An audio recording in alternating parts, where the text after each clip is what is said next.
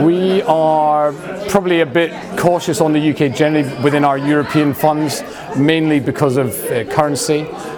We like London because it's long-term sustainable, but we are active across the regions as well.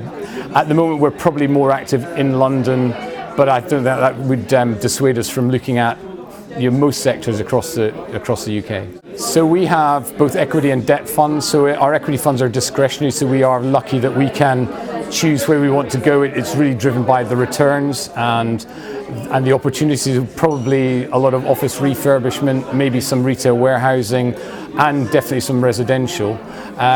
On the debt side, we are very much regional focused, and a lot of that is quite eclectic. So we've financed petrol filling stations. We're looking at helping a mortgage finance company set up. So I mean, quite a broad range of sectors and geographies. So I think we're quite encouraged by all of it.